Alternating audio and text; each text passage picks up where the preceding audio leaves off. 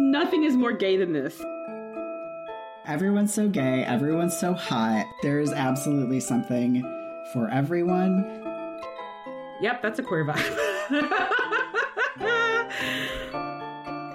She is gay. Incredible!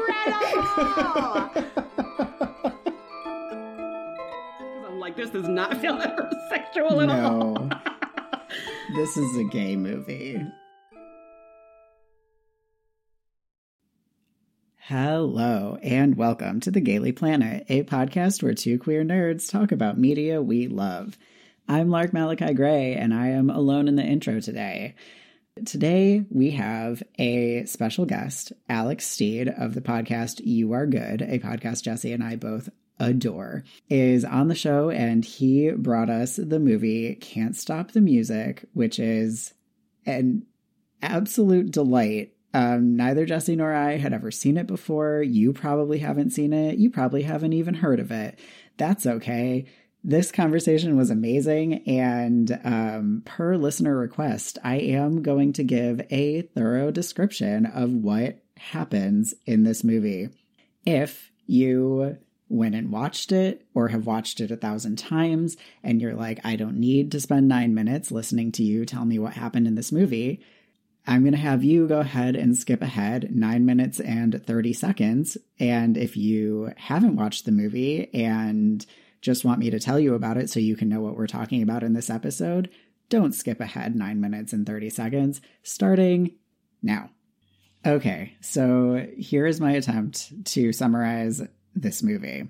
So Can't Stop the Music is a fictional account of the origin story of the Village People. Think Spice World, but for the Village People. We start off with Jack Morrell, a tape store employee / aspiring DJ, quitting his job when his boss tries to make him work late the night that he has his big break DJing for a very cool club. He goes home and his former supermodel housemate, Samantha, Sam, is like, hey, you have to pay rent and stuff. You should go to dental school instead of trying to be a DJ. And he's like, come to the club and listen to my set. And if you think I suck, then I'll go to dental school. And she's like, fine. So she goes to the club and his set is fire. And she's like, oh, actually, don't go to dental school. Allow me, a Virgo, to put 110% of myself into getting you a record deal instead, which she does. So she is trying to get her ex, the head of a record company, to just listen to the demo. And he's like, no, but go on a date with me instead. She is like, okay, I'll go on a date with you, but only if you do listen to the demo. And he's like, okay. She goes home and is like, come on, you have to make a demo. And Jack is like, okay, listen to it. And she's like, your singing sucks. You need someone else to sing. So she goes out and finds all of her gay besties and is like, come to this dinner party that I'm hosting and sing a song in the backyard, and we're going to record it, and you're all going to get a record deal, and it's going to be great. So they have this dinner party. It's super wild. So many silly things happen. Her friend / the underling for her, Anna Wintour character, former modeling boss Lulu, is there and just trying to fuck everyone, not understanding that they are all homosexual. Her boss, former boss, Sydney, literally climbs over the wall to crash the party because she desperately wants Sam to come back to work. Some dude named Ron, who knows Sam's sister allegedly, shows up to be like, your sister sent you a cake. I brought it to you. And on the way here, we saw him get mugged by an old lady in a ridiculous scam. And so he's traumatized, and Sam's like, stop talking about your problems and hang out at my party. And then he's like, your friends are a bunch of fucking faggots and I'm not staying here. And she's like, wow, you suck. Goodbye forever. They sing the song and record it, and she goes to take it to record company ex-boyfriend. The next day, Ron happens to be there because he's the lawyer for the record company guy, and he's like, whoa, it's that hot lady that I was rude about her friends. Let me follow her home really quick and try to prove that I'm not a terrible person. And she's like, okay. They get back to her apartment, reheat the food from the day before, which is like a bubbling hot lasagna straight from the oven, which promptly gets spilled in Ron's lap. And so Sam and Jack have to like remove his pants. And then Jack is like, wow, y'all are clearly going to fuck. Goodbye. And then they do fuck, weirdly. And the next morning, I guess the sex was so good that it cured his homophobia completely, because he's like, my whole mission in life is now to get your weird gay friends a record deal. So we need more backup singers, and we're going to hold auditions at my law office. And so they do hold auditions at the law office, and it is a wild circus of a time, but they get all of the members of the Village People. Ron's mom shows up for some reason and is like, says something about blah, blah, blah, Village People. And they're like, oh, that's the name of the group. So that's where they get their name, allegedly. But then Ron's boss shows up, who's maybe also his dad. I thought it was his dad, but Wikipedia says it wasn't. Whatever. And is like, why is the office full of a bunch of fags? Get out. And Ron's like, you know what? Fuck you. I'm cured of my homophobia by sleeping with Sam, and I quit. So then he's like, I know what we should do. We should go to the YMCA. They have rehearsal space, apparently. And also, in his newfound life as a not homophobic guy anymore, he puts on the shortest shorts and the tiniest crop top known to man.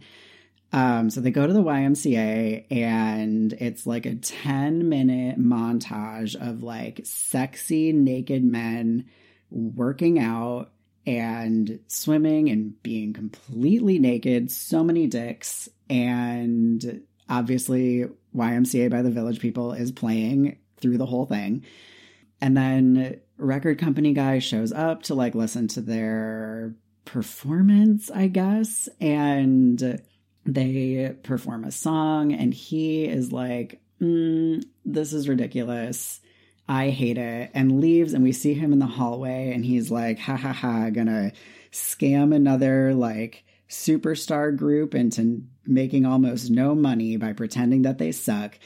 And Sam's like, why did you leave? Aren't they great? And he's like, no, they're terrible. I could only give you this tiny amount of money. And she's like, fuck off. They're fantastic. So they decide that if he's not going to sign them, they need to find another way to get attention. So they're going to throw a big party that people pay to attend, but you need money to throw the party, even if people are going to pay to attend it. So Sam finally gives in to her former model boss and is like, fine, I'll be in this milk commercial that you've been bothering me to be in, but only if my 6 gay friends can be in it as well. And Sydney, the model boss, is like, fine. So they do a milk commercial where it's like 6 little kids dressed as the Village People being served milk, and then they grow up to be big and strong and the actual Village People, and they perform a song called Milkshake that is the most over-the-top ridiculous thing ever. And if I can find a YouTube video of it, I will put the link to that in the show notes. Everyone loves it, except for the people from the milk lobby who are like, what the fuck? We are not putting this on TV. And so they're not going to get residuals for it, and they don't have enough money. And then for some reason, Ron is there, and he's like, ew, why were you so scantily clad? And she's like, why are you an absolute bummer? And they break up again. And then his mom is there, and she's like, I love the Village People, and instead of a paid party, which is like incredibly gauche, you should perform at this charity event that I'm hosting in San Francisco. And they're like, great, let's do that.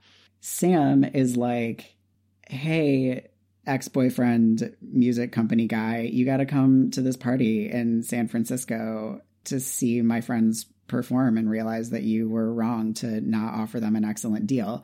And he's like, fine. And you can fly there with me on my private jet. And she's like, okay.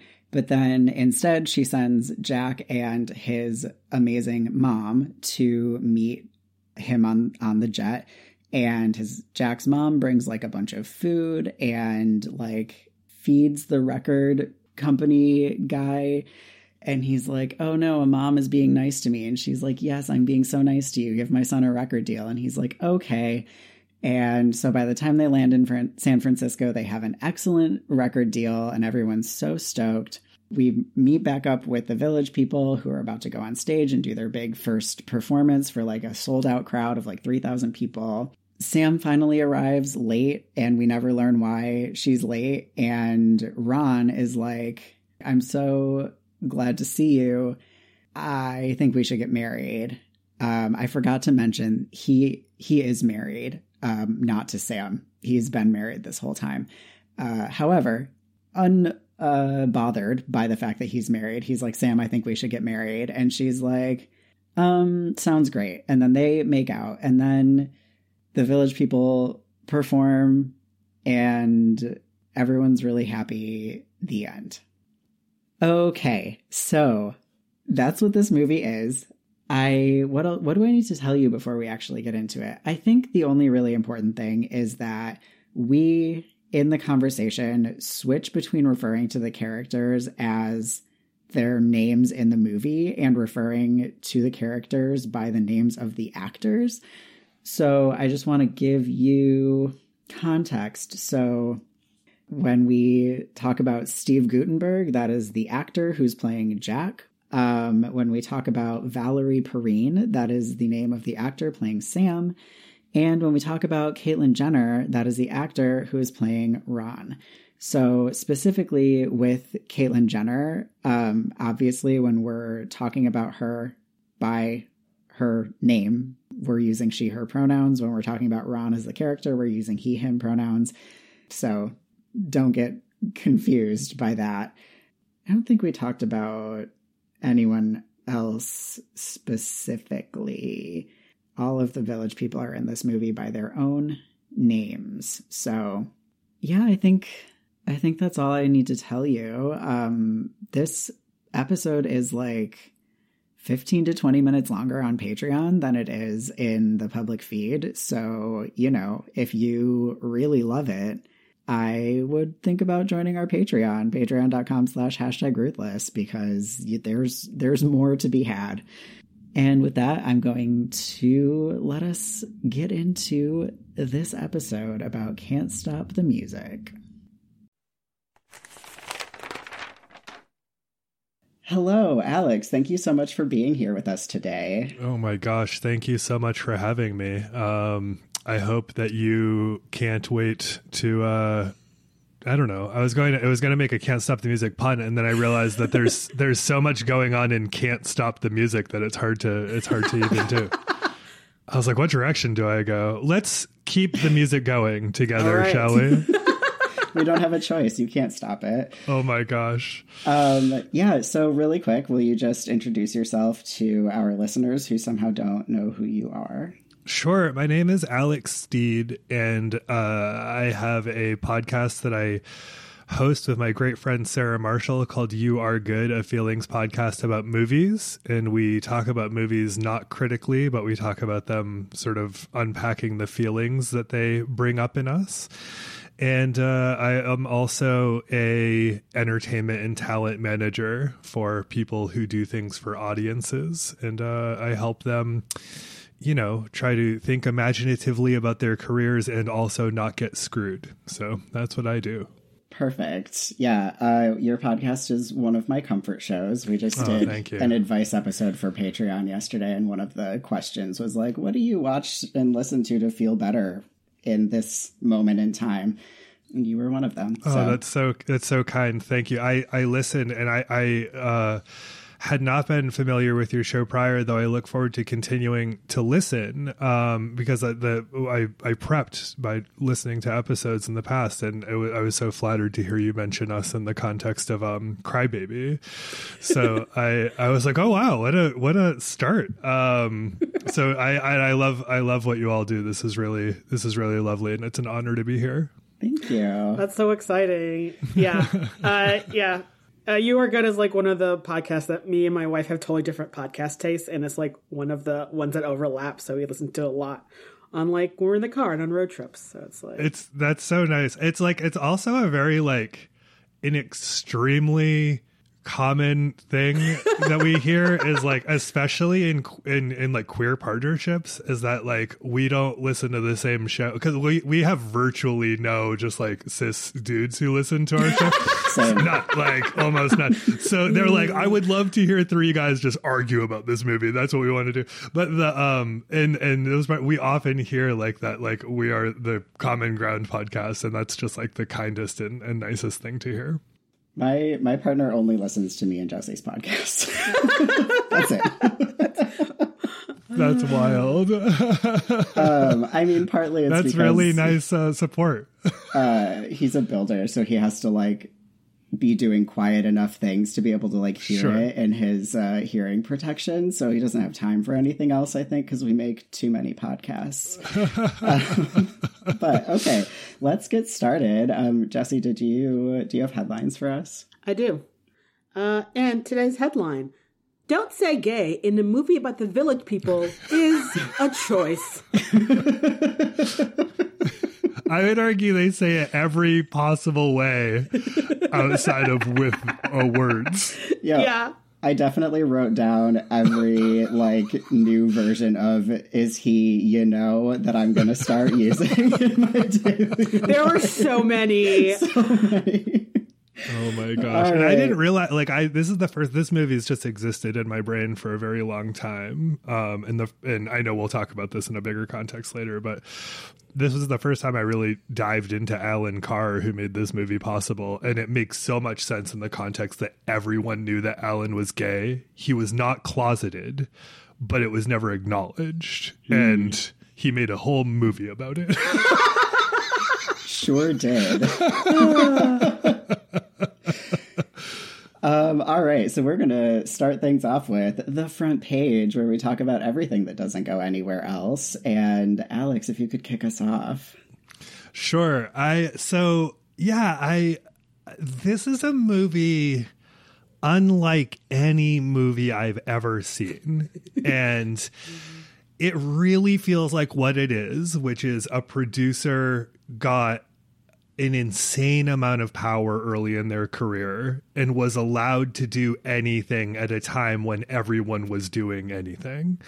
And so, was like, I'm going to cash in on disco, and did it at exactly the wrong time and released a movie a year late, totally missing the disco trend, totally missing the Village People trend, totally not capitalizing on Caitlyn Jenner's fame correctly. Like, everything was just a fabulous missed mark, as a means of telling this kind of like sideways personal story.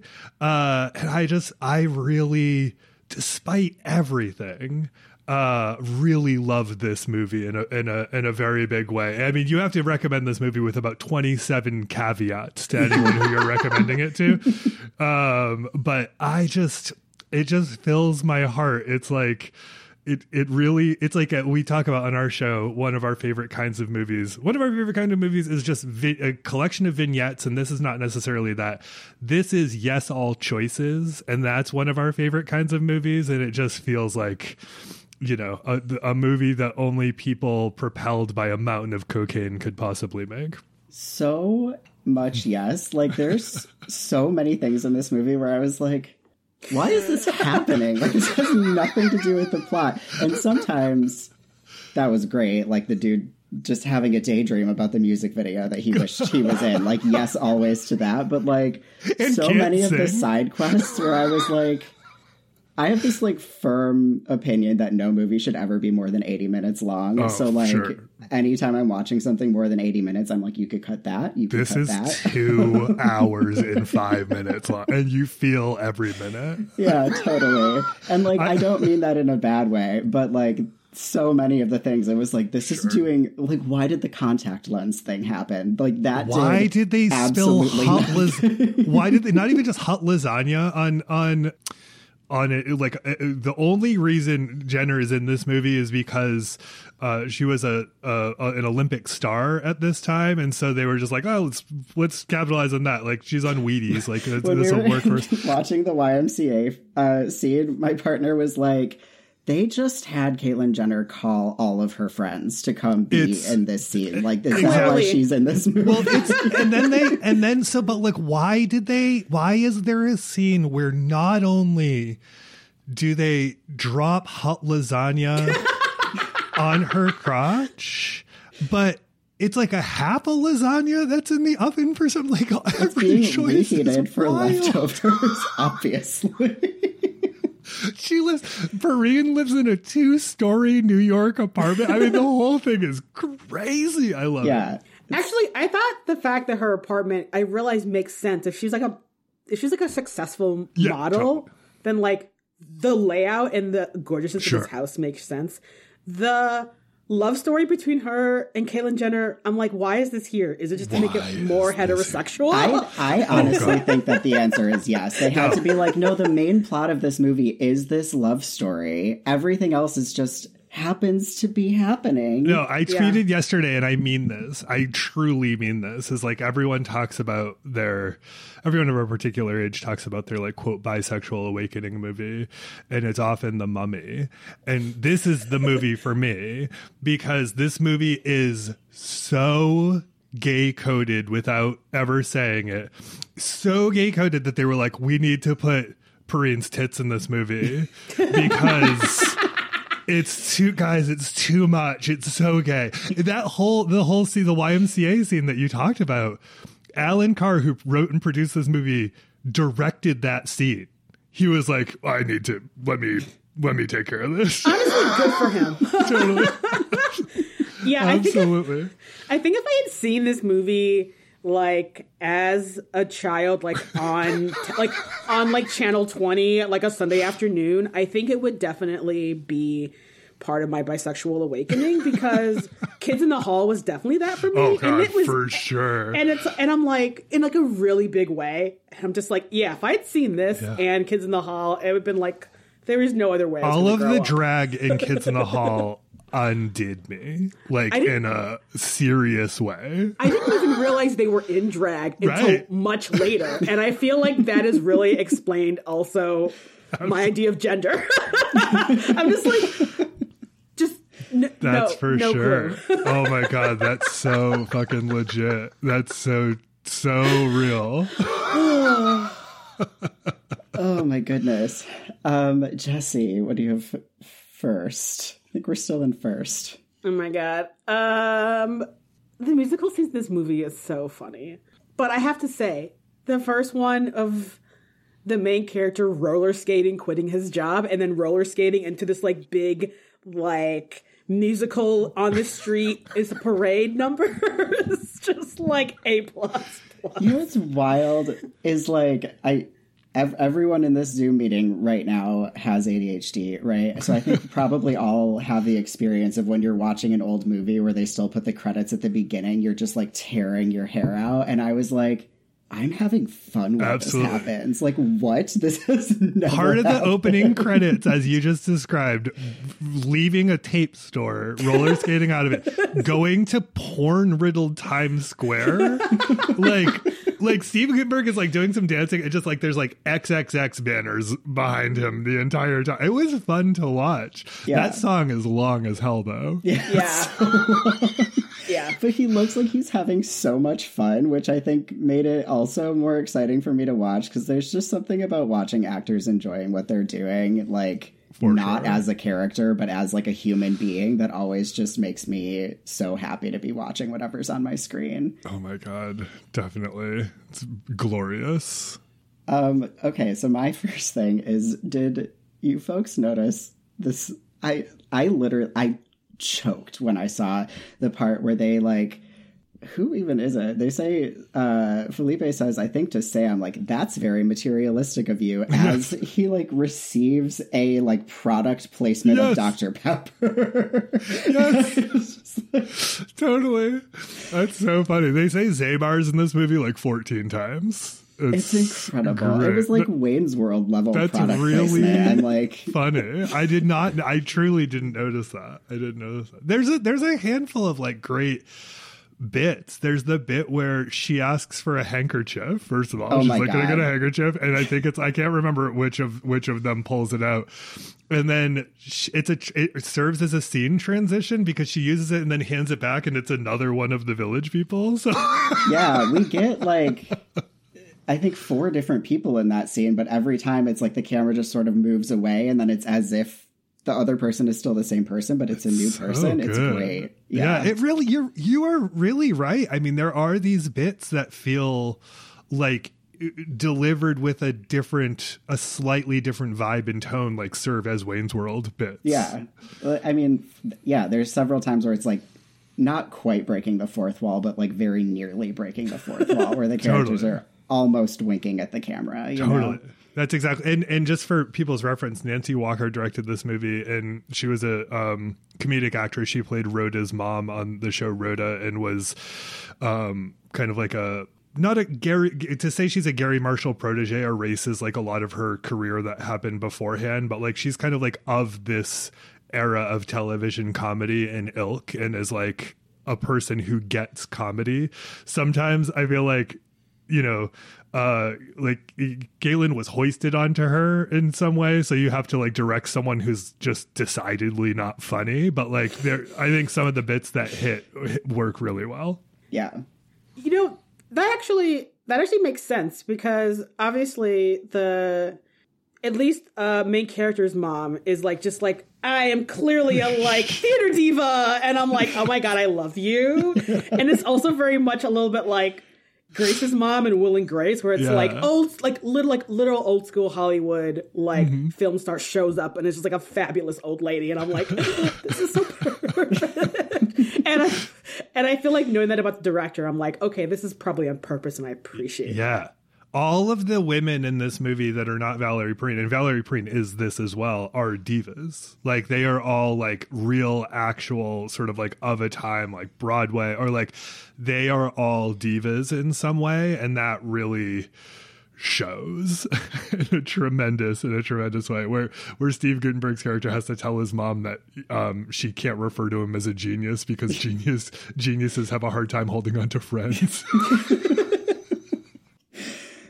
Yeah, I feel like to that also, like, Sydney is a completely superfluous character who I'm like, I would be so sad if she was not in this movie. Like, there's no reason for her to be in this movie at all, aside from, like, it's fun, and she's so fun, and I'm so glad that she's in this movie. Sydney's like the like kind of not manager, but like the model, agent-y. the like Anna Wintour character. Yeah. Oh my god, yes. Sorry, I don't know actors, like, period. I have no idea who anyone is, so I can only give you character names. I forget. Oh, I'm even bad at that. But that actress, I only just recently learned, like, played Molly Brown in a stage, was like acclaimed for playing Molly Brown in a stage adaptation of like Molly Brown's life, called The Unsinkable Molly Brown, sort of about her life in Titanic times. She had such a unique voice. She was like so like tremendously cunty in a great way. Like, I loved her so much. Yeah, she like chews scenery like a Disney villain, and I'm like, I don't even care if half of the scenes you're in like don't make any sense. It should have been cut. This is so much fun. when her employee, what's her face? I forget. Lulu. Yes, when Lulu quits and she says, "Whoever gets you deserves you," I was like, there was no like in any other movie that would be like, you know, like a humbling moment, or like we're cool, like thanks for all this, like some growth, and she does not grow, and that's great. Yeah. I also love that she's counterbalanced by Lulu, whose primary characteristic is fucking dangerously horny. Like, that's Lulu is like potentially one to several lawsuits. You know, that's how horny she is. Yeah, and I love that. I have her in my notes as sex pest. She is a sex pest. Because I'm like, your aggression, I am here for this, but you are really crossing these lines, girl. Like, so many lines. Also, all these dudes are gay. Right. She gets away with it because she's, like, not talking, like, doing the things to the people that she feels the, you know, lust for. She's, like, talking about it to someone else. If she were to ever, like, actually approach someone with that level of horniness and be like, no, she would be in the politics section. Yes, for sure. She does. I think, is she the one that says there are some lines that are from, even, I can't even say from another time. I'm sure they were offensive in that other time as well. But is it Lulu who says of Felipe? Oh, yeah. No, that's a politics section point. For sure. Yeah, okay, cool. We'll talk about that later. Well, there's so much to talk about in the politics section that we can deal with that later. You also know the whole thing about this movie getting confused for cruising a lot of the time when it was being produced. Which is really funny. That's for the politics. It's so exciting. Oh, my God. Okay, I am going to try to keep track of time, and so I'm going to ask if there's anything else that's really important in anyone's front page notes, and if not, we should move to a new section probably. The only other thing I'll say, which kind of makes this I'm not going to say it's going to make it make sense, but like this movie was initially produced to be called Disco Land, and the idea was to like talk about Alan Carr had a big like party promotion background, a management background. There's like all of these pieces of his life that are showing. And then like he met the managers of the Village People and was like, oh, this would be like an interesting framing narrative. Whereas I like to think of it as the reverse, as it was always going to be a Village People movie. And they were like, what we should couch this in is like a 3-way relationship between Valerie Perrine, Steve Guttenberg, and like an Olympian. Like, that's so funny to me. But yeah, so this was initially just going to be like about disco, and then the Village People were going to be in the background. But then at some point during production, it flipped, which kind of speaks to some of the like weird atonality of the movie. Yeah, it feels like, I feel like the whole Village People part of this movie, honestly, I'm like, they just lifted this to make Spice World, and I feel like they made the right choices about what to keep and what to cut, right? For sure. Spice World has like literally half of a scene about like the two managers getting together in a straight romantic relationship, and is like, that's enough. And I'm like, yes. Nailed it. I was thinking a lot about Spice World when I was watching this movie, and we can, and I definitely have notes about that, because I'm just like, exciting. LOL. Cool. Welcome to the style and fashion section, where we talk about aesthetics. And listeners, remember that we do an image roundup for every episode, so check the show notes for a link to where you can see what we're talking about. Alex. My two that stick out is like Randy Jones, the cowboy, is so cute. Like, just wildly adorable in a way that I didn't remember. And like, he looks like he's like 12 years old in this movie with this like mustache. And there's just like such a like cuteness about him. And like, I know that that's not a style note, but like that really stuck out this time.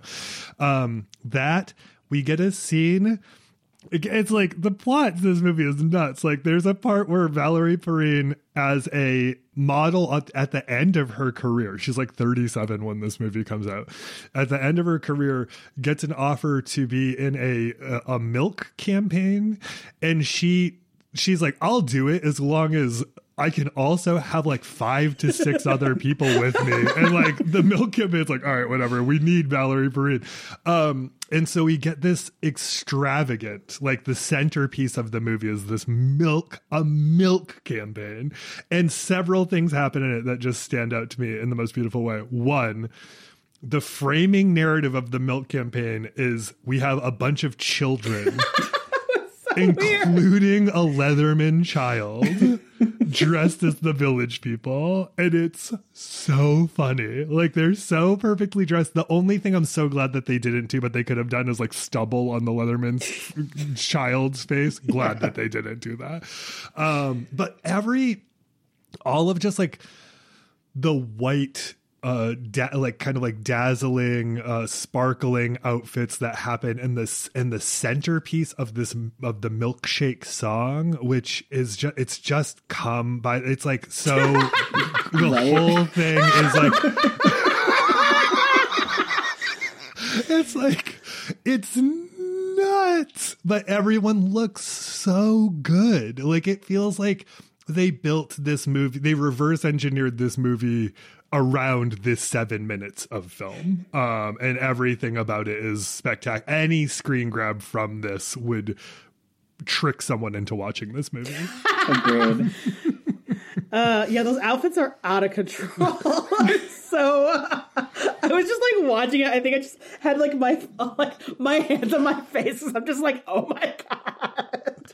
Well, just think about them, like whoever financed this movie being like, this guy made Grease. We have the Village People. It's about disco. Give them all the money in the world. And they put it in those outfits. Oh my God. And it's so good. Yeah, it's like brain melting. And you're just like, I'm so happy this is happening. For sure. For sure. Oh, man. What are y'all's? I'm excited to hear. Jesse, what do you have first? You will not be surprised that my first thing is just the house. Like her house. It's just, she's all these beautiful plants everywhere. I'm like, this place is a dream. Like her kitchen is cute. Mine is, there's like really, like her tile has like creepy clowns, children as clowns on it. That's like a little bit unnerving. I was looking very intently at the kitchen. I'm like, this kitchen is incredible.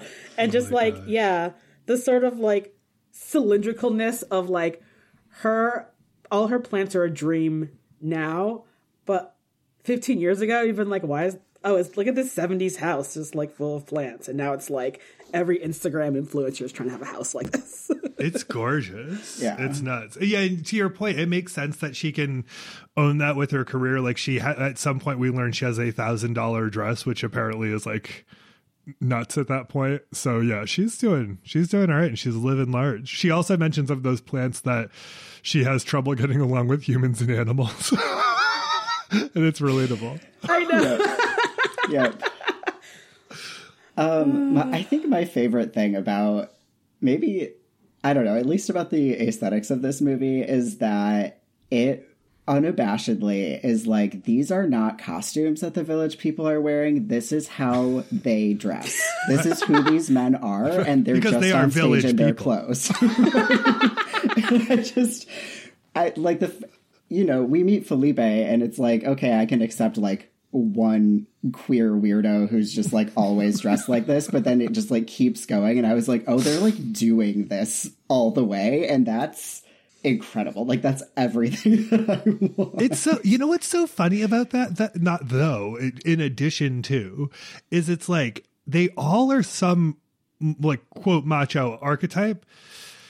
But then like the leather dude is like a standalone thing. Does that make sense? Like it's like that is its own, and I understand it's influenced by biker culture, like I get that or whatever, but it's like that is its own subculture in a way that like cowboy is not. Like like that's like a passing style thing, but like the leather thing, it like entrenched and has a lineage and whatever. And it's just really funny that they like all these guys are like cosplay in one way or another, but like Glenn Hughes like was a Leatherman, so like I find that incredibly fascinating. But yeah, the whole shtick is that it's like this is what squares think people dress like in Greenwich Village. Yeah. And I mean, to be fair, I was like, oh, look at my inspiration for 2024 fashion goals. I'm like, this is just like, I'm like, this is also just how gay people always look. I mean, and that's very fair. I'm like throwing stones as a person who in a previous incarnation of my life did just like wear a prom dress to go do my childcare job. So it's not like, it's totally unheard of. I mean, the cowboy and his like having a like buffalo plaid unbuttoned to his navel and like tight blue jeans. I'm like, This is the Midwest. I like. It's great. Like everyone's looking like that. Like so many gay people look like that. It's so good. It's so funny when I first moved to Brooklyn, and this was like 20 years ago at this point. This was when I first saw this movie.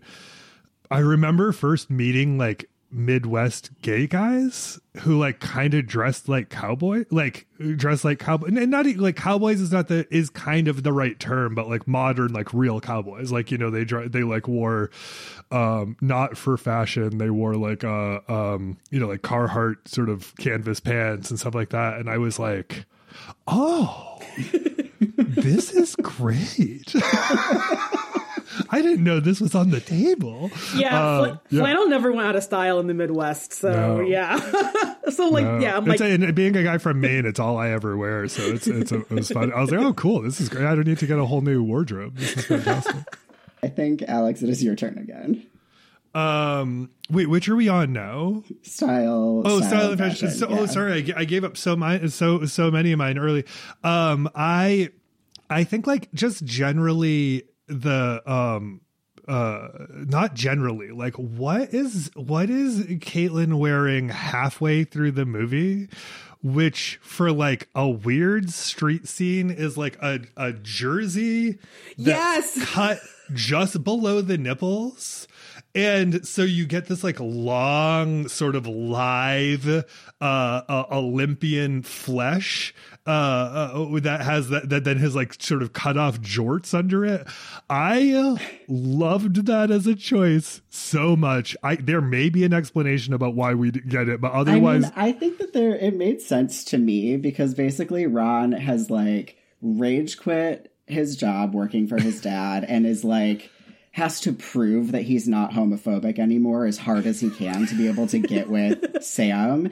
And so he's like, look, I quit my job for your gay friends, and now I wear Village People clothes. And well, so this was after the YMCA scene. Ron does... It's before. Oh, it is. Okay, because I was going to say, we do get some great scenes of him doing, like, you know, exercises and stuff. Yeah. But I love that to me, like, if before I revisited this for this conversation, if you asked, like, does Ron wear that the entire movie? I would have said yes. Because, like, it's just, like, all I could remember. I'd be like, yes. Oh, I said at some point to someone recapping this movie, Valerie Perrine's topless the entire time. Like, these are all the things that, like, so Valerie Perrine's topless the entire movie.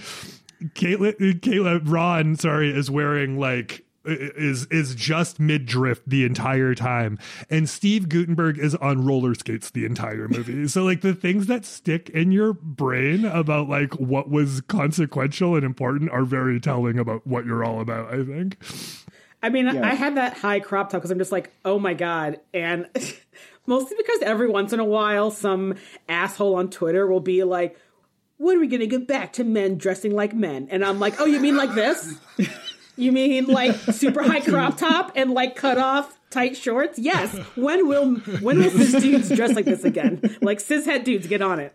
Absolutely. Well, it's like, and you also said it's so funny because there's this thing about sort of like queer culture generally that goes back that is about, it's like, for lack of a better word, just like dress up, right? For like, that is about like costumes and looks and stuff like that. And it's so perfect that our kind of like inconsequential producer character who Valerie Perrine tries to seduce throughout this movie to like get to sign the band is like the straightest cokehead on earth. Like that's his whole thing.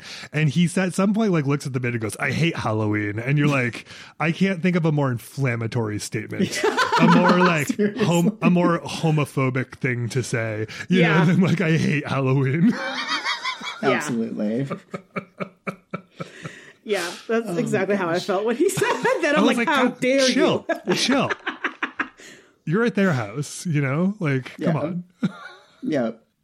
Jesse. I just want to talk about I literally have in my notes is the like Devil Wears Prada boss, who is always wearing purple, but the first scene we see her in where she is wearing this like straight up Cruella de Vil purple, like full length coat, and she has a dyed like fur stole that's also the same shade of purple, and I'm just like, oh my God. It it is so perfect. None of her other alphas are as perfect as that, but I'm like, holy shit. Yeah, it's like glam grimace. Grimace. Oh my god. Yes. I'm gonna say my last thing here is gonna be, because again, trying to be mindful that we're only in our second section. There is someone, no one else will have noticed this probably, at the end concert when, what does Sydney call them? The lady singers? Something like that. Oh, yeah, no, the Ritchie sisters. Is that who you're talking about? Yeah, but she oh, did you say that's really what she refers to them? That's so funny. But so during their set, you see someone who's like right up at the stage wearing like a black satin evening glove with like a bracelet, and they're just twirling a whip. Like you would hold a lighter, but it's just a whip and they're just twirling it, and that all you see is their arm. And I was like, I want to know you. Like, why are you not in this movie? And so I just want everyone else to notice it when they watch it. I love that. Yeah, they did this whole thing. So the whole movie takes place in New York, obviously, but for whatever reason, this last performance takes place in San Francisco. Well, I mean, not for whatever reason. This last performance takes place in San Francisco, which brought the production to San Francisco for 12 days to shoot the end of this thing. And so I think that, I think a lot of the people who showed up out there, kind of typical to these kinds of scenes, were like locals. So that's nice to know that Satin Glove is out there somewhere. Mm-hmm. Okay, do either of you have anything else that you need to talk about here? The whole movie, start to finish. You're just gonna you can screen grab any second of this movie and be in awe. I know we're gonna have to limit the gallery by how much energy Jesse and I have to write image descriptions. Fair. So we usually do like the personal essays section where we talk about our relationships with the movie. Do you want to do that, or? Sure. It's a quick one. This is a movie that for whatever reason I had not a robust knowledge of, but I knew images of it for some reason in my head, which suggested I had seen it in parts and then internalized it. I think particularly for people of a certain age who grew up fully before YouTube was around, you could pick up these little clips that would exist in your brain, and then you'd reverse engineer the rationale for them existing. And I think that this was one of them. And then I finally saw the movie in my very early 20s while I had 104-degree fever. And so so it was a nuts experience. I think I remembered it the way that I remembered it because I had the fever. And then I watched it the next week to confirm. And I was like, no, I remembered this movie exactly as it was. That is so... And I just loved it. I was thinking this movie is a fever dream. I'm a little bit sad that I'm sober watching it so I can take notes. Totally. But next time I watch it, I'm not going to be. And I'm this is going to be amazing. It's really, truly remarkable. And yeah, it's a movie where I just feel informed. I don't know, all of these images, and I've said this on our show so many times before, it's the most young people with TikTok or Reels or whatever are able to see more intentional queer imagery before they get out of bed by flipping on a phone than I had access to as a kid. And so you had to really look for where it was hidden or apply your own subtext to other text. And again, this is a movie that never says it, but says it from start to finish. And there are some issues and stuff that we can unpack with that later. But I like to think there were people whose parents played this movie for them and was just it's the Village People. It's kitsch. It is rated PG. It's rated PG. And I like to think there were a lot of people who this provided the imagery they needed to not feel entirely alienated, because it's so not sneaky but is really sneaky. And there were so many pieces of media that did that for me, and then when I saw this I was this would have been one of those pieces of media. Yeah, I can definitely clearly envision someone's family getting it at a video store and be it's a musical, we love musicals, you love Grease, and then some child being I'm gay now. I'm queer. Exactly. Like, exactly. There is a 5-minute scene of it. Totally. There's just a 5-minute scene about lifting weights. Like, what's wrong with lifting weights? And it's like, there's so much plausible deniability for like a Midwestern family that I think is so important. Yeah. Agreed. I'm not gonna lie, I feel mad that I've never heard this movie before because I loved like John Waters and like gay camp, and I'm like, this is very clearly so many things people love about gay camp from like straight up the 70s with a disco soundtrack. And I'm like, how are more queer people not talking about this movie? Like, this is incredible. I'm like actually upset that no one I know has ever been like, we should watch Can't Stop the Music. Well, I think we're going to. So when I brought this up to my friend, she was like, "We need to." There's a movie event space in LA called Vidiots, and like she was like, "We really need to get Vidiots to air this because like we need more people to know that this exists." And I think everyone who loves this movie feels that way. It's like how.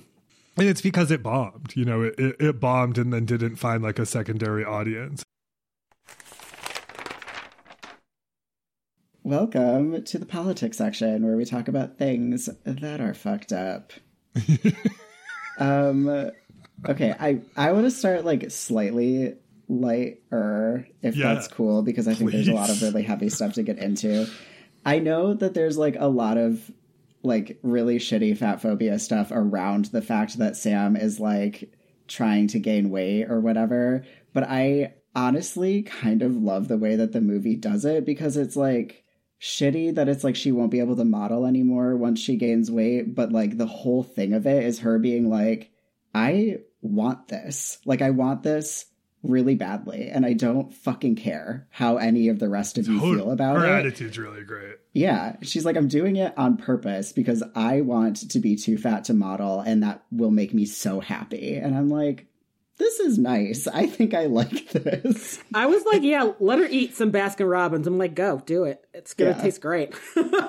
Alan Carr was famously tormented by his relationship with his weight and like wrote this at a like weight loss boot camp. Whoa. So like that was like kind of there. And I agree. I mean, I like right out the gate with Steve, the first line Steve Guttenberg gives to Valerie Perrine is like, hey, Miss Piggy, or like something like that, and like grabs her ass. He asks if she's trying to fatten up for the Miss Piggy lookalike contest, which I was like, I want to go there. Actually, that sounds hot and fun. Like, absolute. But like her receipt of it is like, yeah, like I love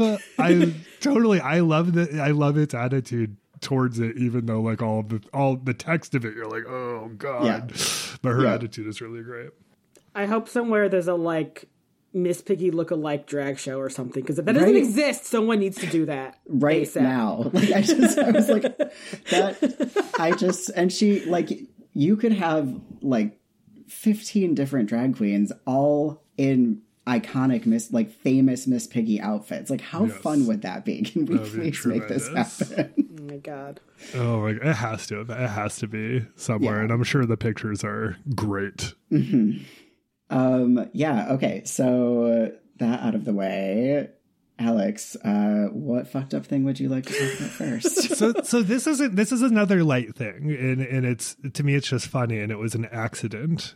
Is the same time that this movie went into production, William Friedkin's now kind of infamous movie Cruising was also in production, and the Village Voice got their hands on the script, and like Cruising is essentially about like, it takes place in like a lot of sort of like underground S&M, like gay S&M clubs, because Al Pacino, a detective, is looking for remember when the only gay people on the media were serial killers?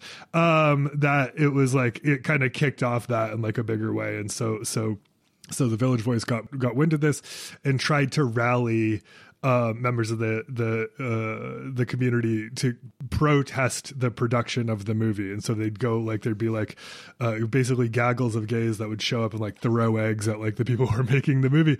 But this movie was being produced at the same exact time, and a lot of the aesthetics of it made people think that it was cruising. And so people would show up and disrupt the production of this movie thinking that it was cruising. And I think that is so funny. Like, it's so perfect. And it's like, I get that was like a regular enough thing where it's like a thing that like many people on production remember is how often they had to shut down because of activist groups trying to, you know, essentially like do the right thing, but to the wrong movie. Yeah. Start like carrying a big banner that's like, we are filming the Village People movie. Please leave us alone. Absolutely. We are filming a musical, everyone. Do you just... I do think that is why they changed. I do think that that's part of the reason they changed the name of the movie. I think that it was like tactical, but I don't know how that ended up serving them. But yeah, that's like a very kind of like of the time thing. And now I think cruising also similarly has been reassessed for the not reassessed for what it gets wrong in that narrative. But again, it was like, for everything it got wrong, it was still like a lot of imagery on screen that you weren't getting elsewhere. So it has like an interesting kind of mixed legacy. I have a cruising t-shirt, full disclosure. I've never seen it, but I did a lot of reading about it in gender studies classes I took in college. Sure. So I'm aware of it, and I'm like, one day I'll probably watch it. But yeah, that's my politics take that doesn't even have anything to do with the movie. Cool. Jesse? I guess we should talk about Felipe and the honestly saddest, most cringy part of this entire movie. Which part? I feel like every time Felipe's on screen, I'm like, oh, these booty shorts are really cute, but everything else is real cringe. And yeah, Felipe does a rain dance at some point. And like, I did some preliminary research, and it seems like unsure if, because like Felipe Rose, actually from the Village People, who does say that he has an indigenous background. It seems like that is an up in the air question about that. Yeah. But like, part of me still like, okay, but I don't know how much of this is a like authentic lurk as much as it is a like, you know, I mean, white gays do love to fetishize brown people, but I'm like, I feel like you're really playing really into that in a way that is real uncomfortable. And to that point about white gays liking to fetishize brown people, there is a scene that is not a white gay saying it, but it's like one of the women, I can't remember which of the women says, Lulu. It's Lulu. Is it Lulu? She likes exotic types, and she says something, and just the blending of like whose genocide says, we're talking about. Tell him I'll make up for all the injuries they suffered in Roots. Right. I was like, oof, like that was that to me was like, I was like, oh, that is dark. Yeah. I mean, I feel like at that point I'm like, wow, I feel like when I was in college, I feel like I met a lot of, in my 20s, ladies like Lulu, who it's like, do you know that dude is gay? And also, I'm sorry, what did you just say? Have you never met another brown person besides me in your life? Yeah. And I'm like, oh. And I'm just like, yeah, because I got like flashbacks. I'm like, oh, Lulu. Oh. Oh. Yeah. I don't know what Felipe's legacy is. I don't know what like the receipt of Felipe has been, and I'm sure there have been a number of I'm sure that there's like a breadth of criticism or sort of engagement or discussion. The Wikipedia article, while only stating facts about things that he has said, manages to be very shady about his claims about his indigenous ancestry. So I think that it definitely gives the impression that there's people who have been like, what? Yeah, because there's been like a shifting like tribal allegiance. There's no like kind of like a official affiliation with any of the tribes that he said that he's a part of. But like I remember 10 years ago now hearing him on Wait, Don't Tell Me, which is a very, very funny admission on my part. But like he I think the Village People were on Wait, Don't Tell Me, and Peter Sagal referred to him as the Indian, meaning sort of in how he was known as within the village people, which itself wasn't really doing necessarily any favors. And he like very kindly corrected Peter Sagal. Was like, actually, like, we would be referred to as Native American. And there was like, it was a very interesting, that moment was very interesting because it was like a correction of a thing that like a white liberal on stage got wrong. But in an ownership of the, like, we, like, kind of like the way that it was positioned was to like grant the authority of being the person to say that from a person who, like, I think that there's like a lot of questions about what that authority is. And it was a very fascinating thing to hear happen in real time. Yeah. Yeah. But also I don't know, because I'm fucking white as hell. So this is one that I have trouble commenting on from Felipe's standpoint. Yeah. I think if I'd had a little more time, I bet I could have found an Indigenous writer talking about this or making a video. And listeners, if you know of any, let us know. I will keep scrolling Indigenous TikTok until maybe someone is like, oh, by the way. So... Well, and because of, to the point about what we're able to see that we weren't able to see forever ago because of like TikTok and elsewhere, it's like, I do know that there are a number of really great like queer Indigenous voices that kind of speak to a very specific experience that it feels like maybe doesn't feel like Felipe was not speaking to. Felipe was speaking to an image and not to an experience. And they all were speaking to an image, but that was like the most brutal one to see in real time. Yeah.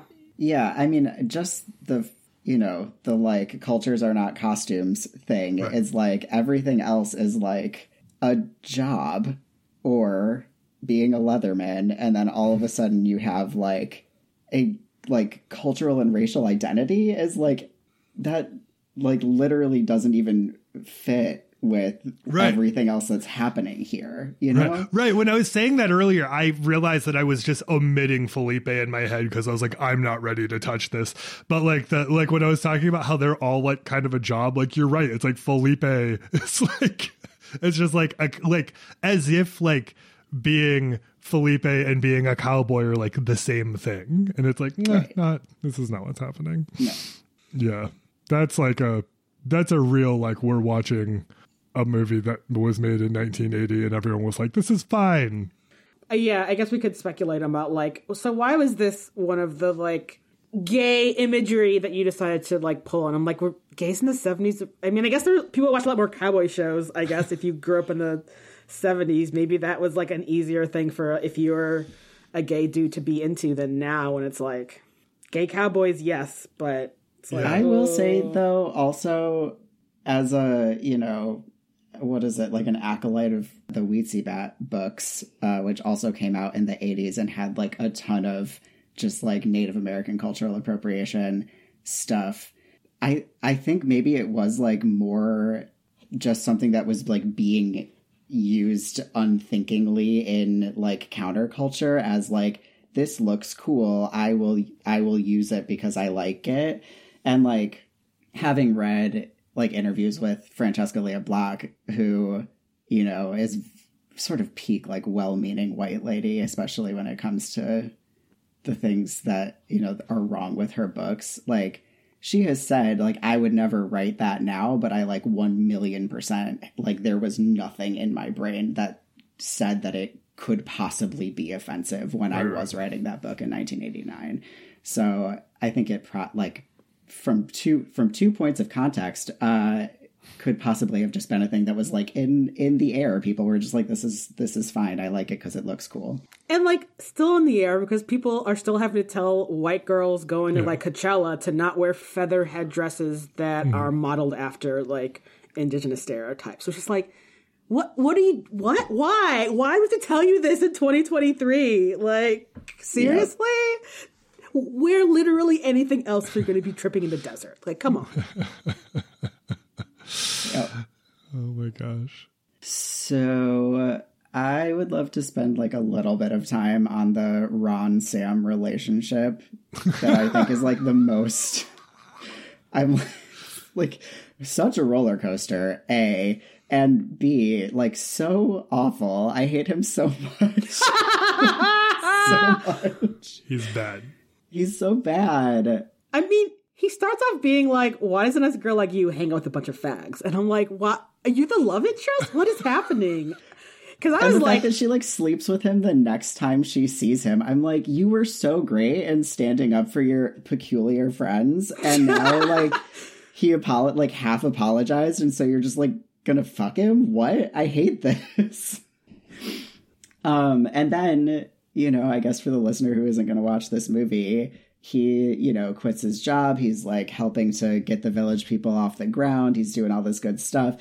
Sam then is like, well, what I have to do is like go back to modeling to get enough money for this band. And he's like, ew, I can't believe you, a model, were naked in front of a camera. Like not even naked, just like scantily clad. The choices they make for him are so weird. Right. And then she dumps him. And then the next time they see each other, he, still married, proposes and she says yes. I'm like, what? Well, she says, is this an apology or a proposal? And no definite word on if it's apology. In like classic form. Yeah. In classic form. It's not an apology. Just the fact that he is still wearing his wedding ring in that scene. I'm like, you guys. Yeah, he is the character is a box of red flags, and I'm like, girl, I wish someone would tell you that this is a bad idea. I'm like, you have so many friends around you, and no one is just like, really? Well, and it's so funny, too, because it's so unnecessary. Like, not even just, like, unnecessary by way of, like, the personality stuff. Like, Valerie Perrine and Steve Guttenberg, that's enough. Like, why do we need a third person? Like, it doesn't make, and I understand, like, I'm not saying I understand, like, it's right, but, like, they're like, oh, we need a straight romantic interest to offset this. Like, have you ever seen Tremors? Tremors is, what's that? I've not, actually. Tremors is great. Tremors is a movie about two guys who love each other and these worms that live under the ground that are trying to kill them, and they have the best chemistry ever. And then they just force some woman in the movie so that people don't get confused about how gay Tremors is. Like, this feels like that is they were like, we need to put a love interest in. We need to put a straight love interest to like anchor this. But this movie would have been like, first of all, 20 minutes shorter, which we all would have appreciated, and a lot more coherent if it was just like Val and her like little brother type guy trying to like, she's trying to pivot from her career. He's trying to get into his career. That's great. Why do I care about a lawyer who quit his job? I know. I actually was really upset because there's like 20 minutes of the movie taking up about, oh, Ron's a shithead. Oh no, he's actually a great guy. I'm like, no, he's not. But that means we also don't get much of the other village people wars. I'm like, I would much rather want to hear more gay shit happening with them. Like, I want to know, I want to hear them speak. I don't want to hear Caitlyn Jenner talk about, you know, how, like, I'm kind of divorced, so it's fine. It's like, oh. He came to the city to have fun. Oh. My God, what a fuck. Yeah. So. Okay. Is there anything else here? Politics wise? Yeah. I just think like, this is not like a direct, like, you know, sort of like partisan or specific issue thing, but, and we've spoken to it throughout, but like, this is as close as there is a reason why they're not saying gay. Like this movie would not have been made. Like, this movie would not have been made if they made this movie and just like referred to them being gay. This movie wouldn't have been made until like 2005. Like, and so and even then they'd be like, we're gonna release it on like our arts label, you know, no one's gonna see it. So this was, there's a reason why Alan Carr was out but not out. And also, one of the original writers in this movie was like one of the first people to die with AIDS-related complications in 1979, 1980. So like going far back, we get this really fascinating picture of New York, not accurate. I'm not saying like it's documentary, but like of like a bunch of gays in New York having fun before there's a plague. And that's fascinating. I mean, you know, whenever I think about friends who I knew who grew up in that time, who are gay or people I've read, and I mean, this is all stuff that we know on paper, but when you really just like think about the fact that there were like entire community of people who are in the arts or friends or whatever who were wiped out all but one or all but two or whatever, it's just like such a tremendous and vast horror story. And we get this like last little picture of joy and subculture that precedes that. And I think that looking at it from that lens, I'm like, okay, I understand why they didn't say gay. I wish that they could have. They didn't. It's important for understanding sort of like what we're going into. We're getting ready for Reagan's America. We're getting ready for like AIDS New York. But it's almost, when you see it like that, it's like a horror prequel. Mm-hmm. Yeah. And I mean, and I think about this a lot because I think that the ramifications of the AIDS epidemic, like we're still feeling, and we're feeling it in the sort of what I consider a very toothless popular gay movement, where it's like, we're going to go for gay marriage first. And it's like, right. Now in like 2019, it's like, oh, I guess we'll like try to do stuff for like trans rights. And I'm like, we lost a whole generation of artists and activists and people who like would have pushed where queer culture is and like what sort of like queer activism could be. And like the fact that those folks who were wiped out because of homophobia and racism and bigotry, and is just like, I think still devastating. Yeah. When we're like today, when it's like young trans people like are like, man, 30 is old. And I'm like, you just don't know any old trans people to be like, mm-hmm. Being old and trans is cool. Being old and gay, great. Totally. Getting old in 2024 sounds cool. Sounding much less likely every year that progresses. And I'm just like, yeah. And so as like a historical time capsule, this movie, right, is like a lot of exciting things are happening. But yeah, it is a little bit like when you hear the strings in a horror movie and you know something fucking is about to happen. Totally. It's like, that's sort of what this movie could be.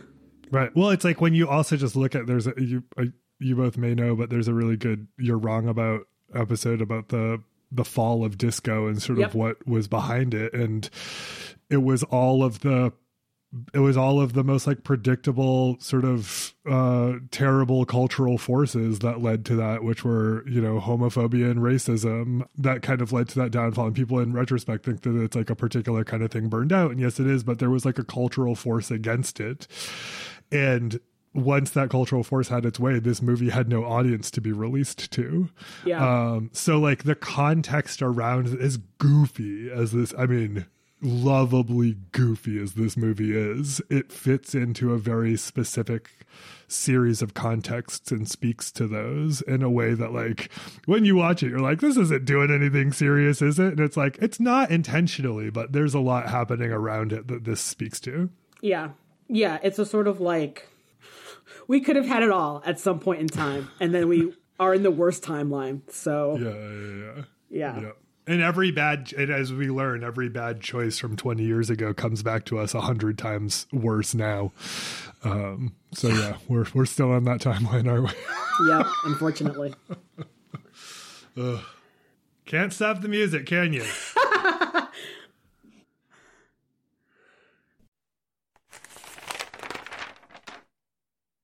Welcome to Editorials, where we rant about stuff.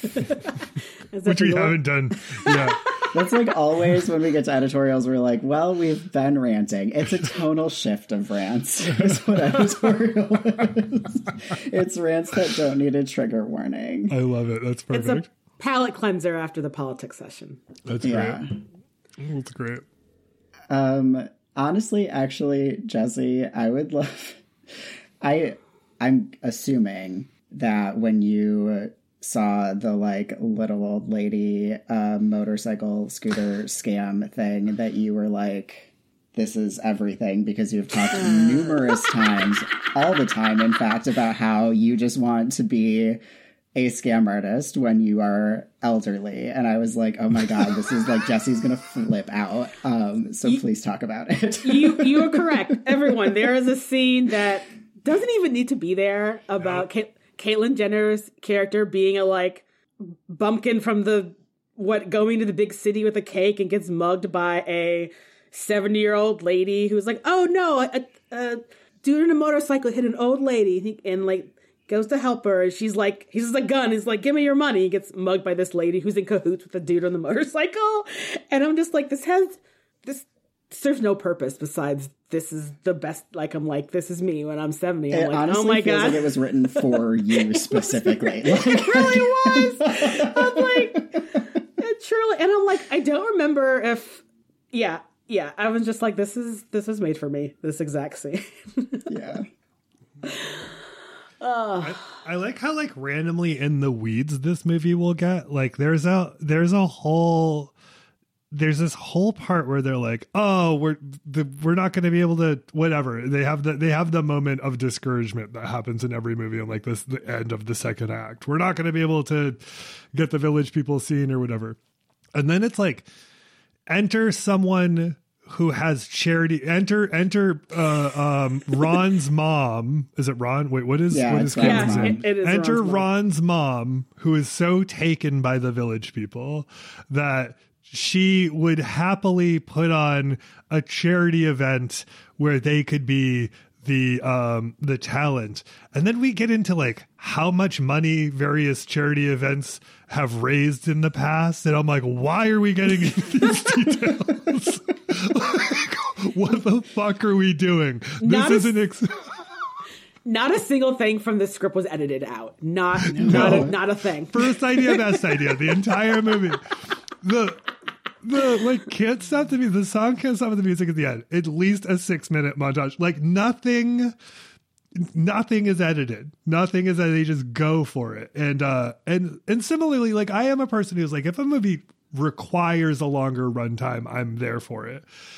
This movie goes along because again, not a single line was cut. Not a single montage was trimmed. They just went as hard as humanly possible. And I think that that's my only rant. The thing that I kept thinking about with that too is like we get all of these songs and like from listening to the Disco Demolition of You're Wrong About, I know that disco songs are super long specifically for like being able to mix them at dance parties. Yes. Cool. They don't need, it's just the same line over and over. So if you're a good audio editor, you can just take out a full minute or two from the middle, put the beginning and the end together. You have a 2.5 minute song, and that would be better. And it's just like, come on. Totally. Like the two that like makes it like the milkshake one I'm in because there's a lot going on. YMCA signature song, gayest scene, like I'm there for. But everything else, I was like that whole intro, even though I was stoked to be on that roller skating intro with the Goot at the beginning of the movie, I was like, this is a lot of information. They're trying to line for line, they're selling how cool New York is, like a Beastie Boys song.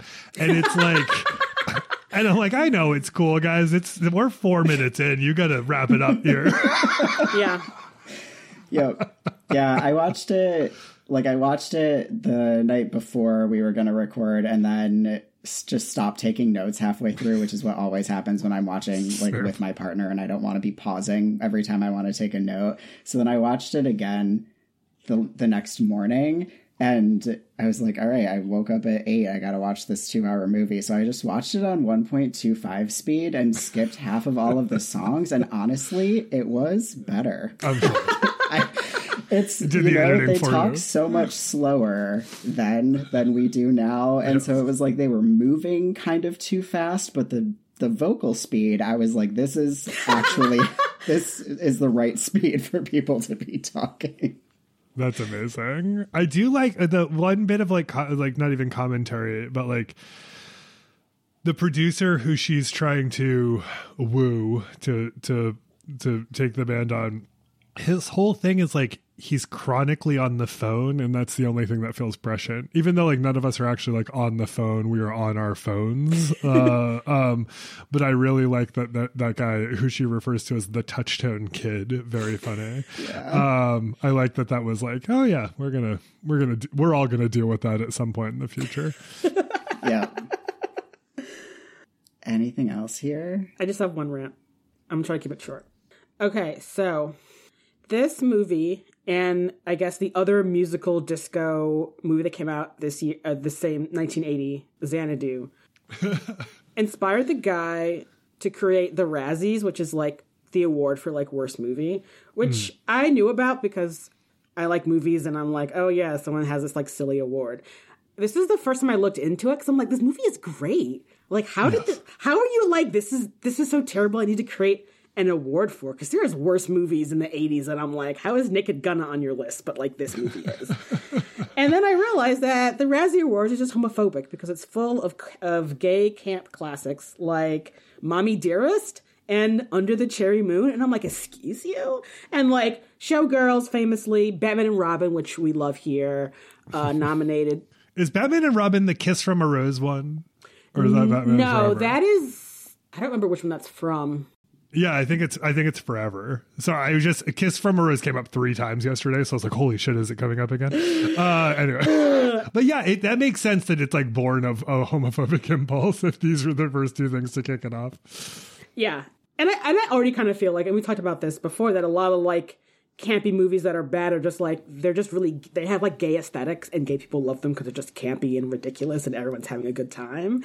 And so I just feel deeply offended that I'm like, no, this is just homophobic, the Razzies. And like, not that I guess probably anyone but like weird cishet dudes care about this, but I'm just like, Yeah, people don't like, I think, can't get, I'm pretty sure like all of Paul Verhoeven's movies have gotten nominated for Razzies, and that which would include Showgirls and Starship Troopers, and like these are movies that I always think of as like straight camp, even though Showgirls is not straight camp, obviously. But yeah, I think historically, even just like with May December coming out this year as like prestige camp, I think like people just forever, even if they like don't fancy themselves homophobic, camp won't land with them in the right way, and it makes them uncomfortable, and then they think that it's bad as a result. Yeah.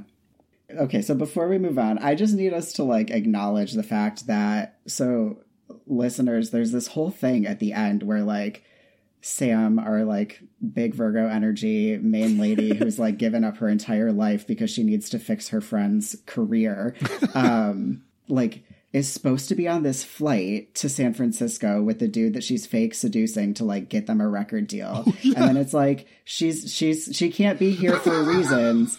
And like the rollerblading guy is there instead. And then like we get there and everyone's like, where's Sam? Where's Sam? And then she shows up and she's like, how dare you think that I was in Acapulco or wherever? But we never learn where she was or why she was late. Did you pick up the fact, I can't believe that there are 2 weird things about this, because for me, the chilling thing was the producer who they're trying to trick or whatever they're trying to do is on the phone before they show up on the plane. And he says, well, Sam's going to show up. And once she does, lock the door, because it's implied that he's going to like take her. And I was like, what? We get no more information about that. Just True. He's going to kidnap Sam. Which maybe she knew if they were used to be, if that's her ex, maybe she's like, I'm going to take a commuter jet. I'm going to like go Delta. And, my friend and your like incredible mom, I think you should handle this part. And I'll meet you in. Yeah, you're going to have him hostage for like 5.5 hours. You can get the record deal. You can tell Carr is like at weight loss camp because like every conversation is like about what mom is feeding a child. Like what mom is like, mom always has a bag of Zabars, which again, like I'm sure that was product placement or whatever, and is feeding everybody all the time. And she's Italian, but his dad's Jewish, and so he gets the best of both.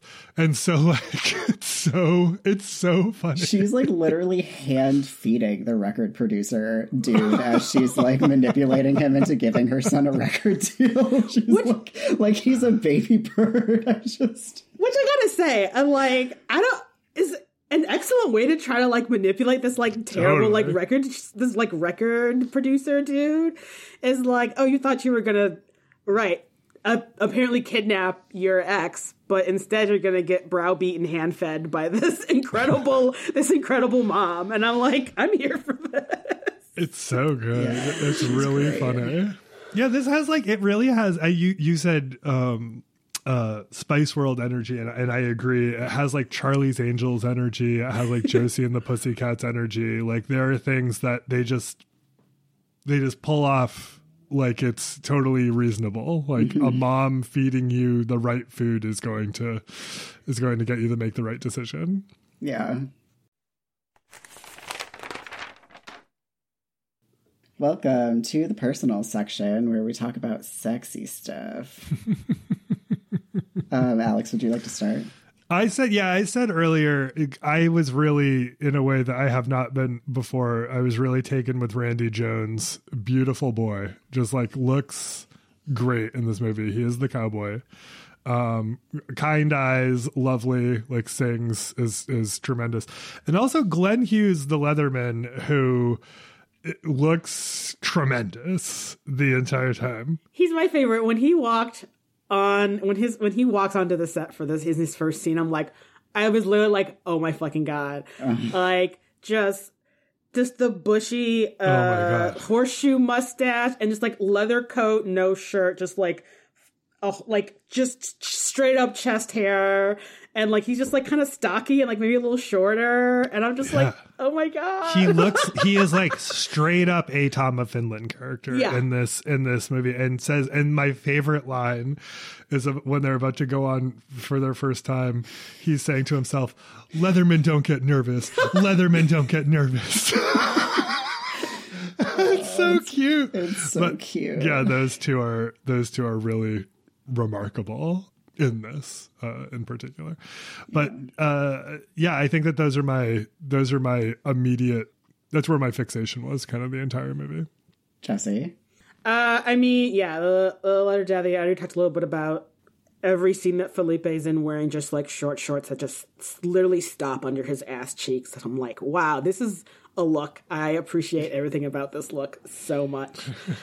Yeah, it's too bad Felipe makes it difficult with the rest of the outfit, like we talked about earlier, because Felipe looks fucking great the whole movie. Yeah, all the village people look great. I'm did I realize that y'all were really hot? I don't know if I have. So hot. Yeah, I don't think I had either. I was oh, because I feel everything that I've known about the village people was from VH1 countdowns and stuff like that, not anything deeper. And so I feel I was not prepared. I was just oh, you're all so beautiful. What? David the construction worker? Just everyone's mustache is so great. I'm oh my God. Yeah. His fake music video, oh my God, Daydream, is so funny. I've never ever seen anyone a less straight situation where there's just 20 beautiful almost naked women and one dude, and you're nothing. There's nothing. There's zero chemistry happening. I really hope that they're I'm just and the fact that his whole dance number is very old Hollywood musical, and I'm there is definitely a drag queen that's performed this, because this is the kind of old school Hollywood musical that you often see in drag performances, and I'm this is just A+. Oh my God. Yeah. It's marvelous. Welcome to the health and science section, where we talk about research that we did, probably mostly in this case. Probably mostly. I never know what Jesse's going to bring to the health and science section, so I always try to cover all of my bases. I only have 2 things here. Cool. Would you like to start? Yeah. So what really reminded me of Spice World is that this movie is sort of this is how the village people get together, as one of the many parts of this movie, which isn't true. This is not how the village people Don't tell me this. I'm believing that this is absolutely a biography for the rest of my life. You can say whatever you're going to say right now. I'll just assume that you're lying. It's fine. That's fine. But similar to the Spice Girls, and really every boy and girl band of the 90s and 2000s is that, you know, a couple of music producers were like, hey, this guy, the guy who is the cop in the Village People, like, you sing really cool. Let's do a disco album. And then it's like, actually, let's get you some backup dancers, but like, let's really make it super gay. And so they like held auditions for like very macho dudes to like help fill out all of the Village People. But it worked out. Look what a great group they are. But I just think it was funny. I'm like, this is exactly like Spice World. It's like how the Runaways came together. It's how the Sex Pistols came together. It's how like just like assembling a group where everyone is a personality type is like seems like the most American. Well, I'm saying it's the most American thing, but it applies to the Sex Pistols as well. It seems like a very like American story. Yeah, and British. Yeah, girl power. Yeah. And the Wikipedia, God bless Wikipedia, whoever put this in the Wikipedia entry for the Village People, I guess they put out an ad in like a theater paper. Macho types wanted, must dance and have a mustache, which is how they got the Leather Daddy, who actually was a toll worker when he was amazing applying to become a village person. So that part is very real. Perfectly cast in life. Excellent. We did it. Alex, thank you so much again for being here. Thank you. A delight. Can you remind our listeners where to find you? Maybe give some social handles too. Sure. So you can find me at Alex Steed pretty much anywhere. ALEXSTEED. I think I spelled that right. ALEXSTEED. Yeah, it doesn't sound right when I say it out loud, but that is how you spell my name. And I have a podcast called You Are Good, which I co-host with my great friend Sarah Marshall. And you can find us on most socials at You Are Good or You Are Good Pod. If you like this show, you'll like our show. So I would love for you to listen to both. Perfect. I would assume there's a Venn diagram overlap of people who. I imagine so. Yeah. We have there's a very, I don't even know how you would describe shows like this, but like this ends at prom, like this, like there's, I don't know, there's a family of like kind of show. And yeah, clearly like you'll find something you enjoy if you like what's happening over here. Yeah. But this was an honor. I really appreciate the opportunity. It was nice to spend a couple hours with you both. I had a great time. Yeah, thank likewise. you. It was so fun. And honestly, thank you for bringing this movie to my attention. I'm not going to stop telling people to watch it. You can't stop telling people, can you? Thank you all so much for listening to this episode. Check the show notes for everything. There's, an image gallery. There's links to some video clips of the movie. You can find all of the ways that you can find us and Alex on the internet. Like, everything is there. Highly recommend looking at that. And yeah, that's it. We will actually be back next week because this came out on an odd schedule because you're welcome. It's when I felt like releasing it. So we'll see you next week when we will be talking about the pilot episode of Star Trek: The Next Generation. And until then...